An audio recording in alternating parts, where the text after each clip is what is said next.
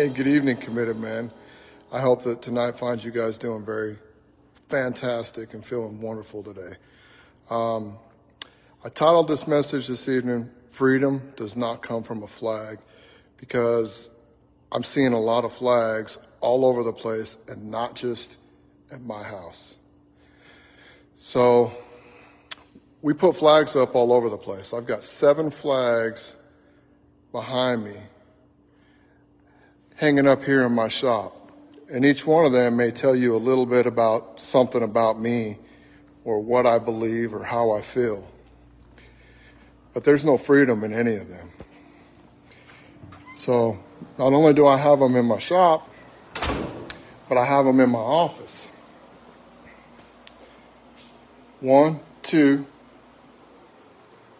3, 4, 5, 6, 7, 8. 8 more flags hanging up in my office. So 15 flags in my space here. They don't give me no freedom.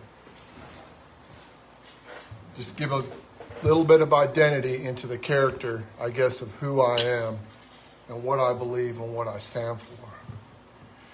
But right now we see a lot of flags on the television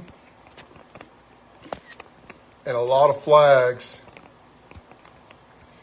on people's Facebook profiles.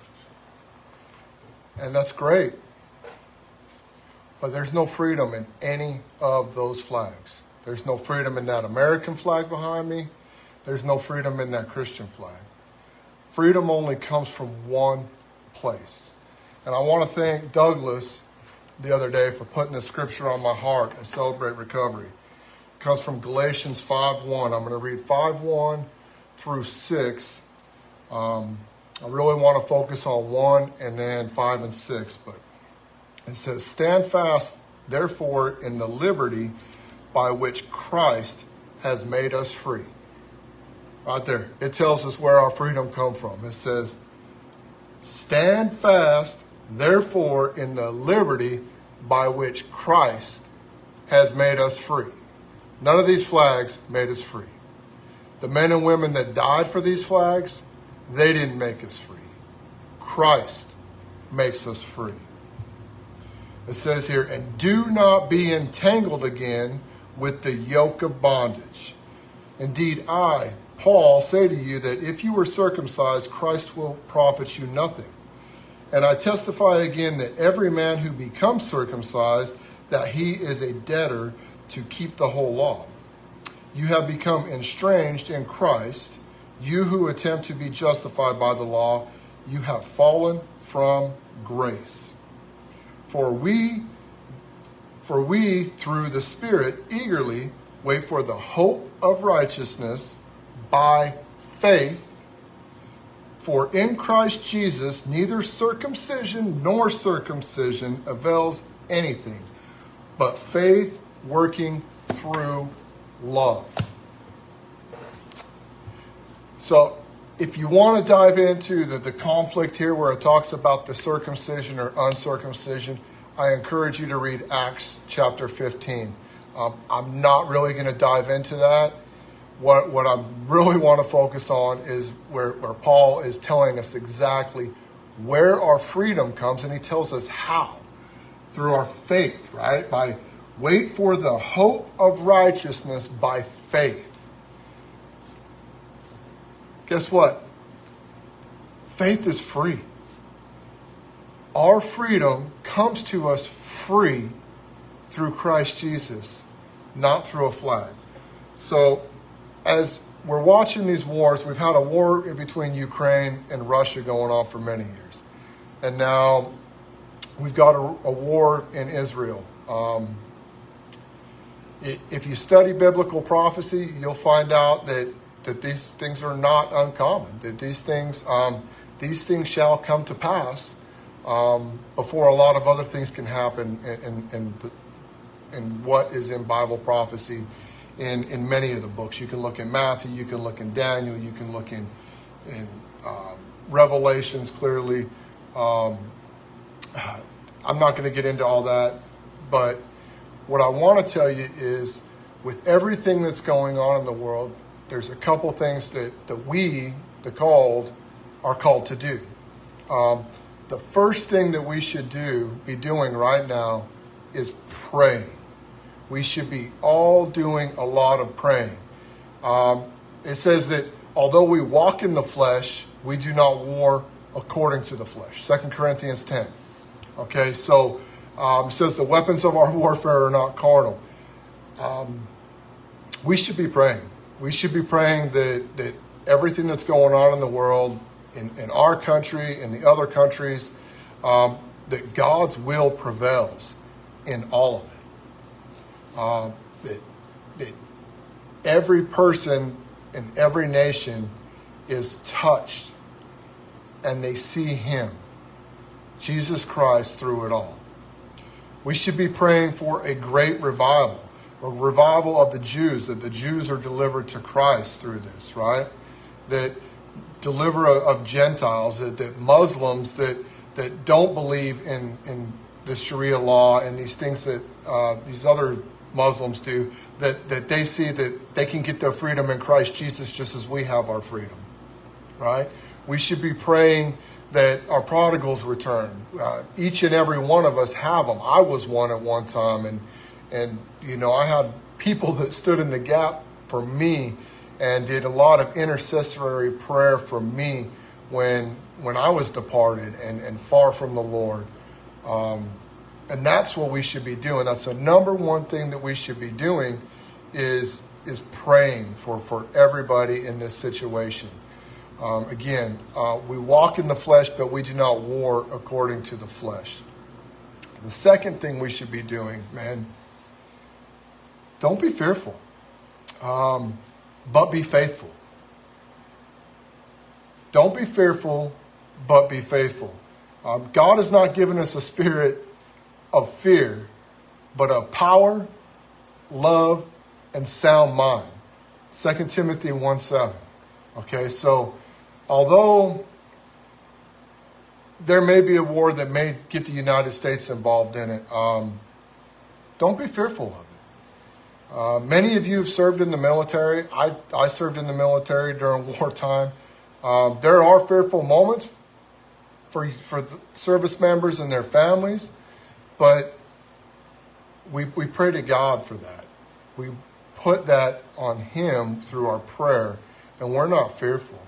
We're not fearful to lose our life because we trust in Him. And we know that this short time, this test on earth, is small in comparison to how long eternity is. So how do we do this? If you really want to get strong and read a bit about faith, read Hebrews 10 and 11. There's some really, really, really strong scriptures in there and some stories to really back up faith. I encourage you all to read it. But, you know, as far as the sound mind, how do we get a sound mind if we don't have a spirit of fear, but we have a spirit of power, love, and sound mind? Reading the Word of God. So to prepare your mind, do that through the knowledge and wisdom of Christ. And we do that by reading His Word, by sharpening each other's iron, through conversations like this and watching other sermons and utilizing our time and our gates to our spirit wisely, and watching what we intake and what that influence that has on our lives. And then a spirit of love. So we're charged to love thy neighbor as thyself. And that is every neighbor, right? It doesn't matter what flag they're holding up. Even if the flag that they're holding up is different from the flags that you have, Jesus commands us to love them. That's the greatest commandment in the Word of God is that love, that agape, unconditional, Christ-like love. That's one of the spirits that we are supposed to have. Not fear, but love. And then a spirit of power. So we can do all three, right? So we have the authority to take those thoughts captive. Just like it said in 2 Corinthians 10, right? although we walk in the flesh, we do not war in the flesh. The weapons of our warfare are not carnal. And it tells us in a couple verses down that, that we are to hold every thought captive. We have that power to hold any thought captive that is not of Christ. All right, man. And then the third and last thing that I would say that we're called to do in a time like this is to disciple and to lead. Okay? We need to be a walking, talking, breathing hallelujah.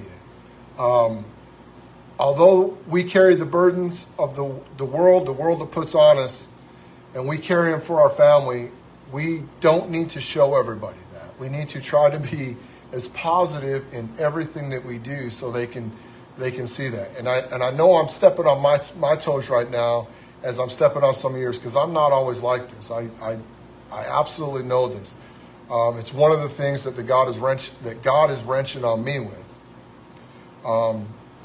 But that's what we need to be striving to do, to strive to be that light in the darkness everywhere we go.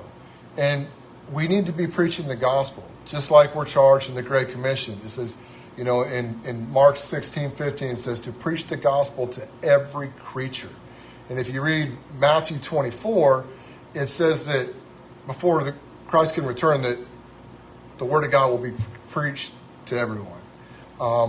And the word of God is nearly preached everywhere. I'm sure there's some remote tribes that have not gotten it yet, but nearly everywhere. But it's our job to be doing that. We're charged with preaching the gospel. One of the best ways to do that is to share your testimony of what Christ has done for you, what he's done for your family, how he's restored you, how he is restoring you, how he's delivered you from something. And do that every chance you get.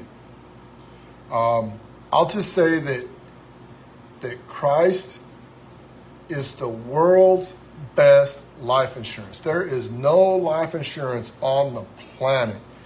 It doesn't matter how large a policy you take out. It doesn't matter how much money you put at it.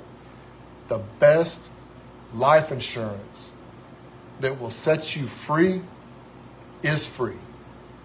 And it comes through Christ and Christ alone. So, man, that's my message for you today.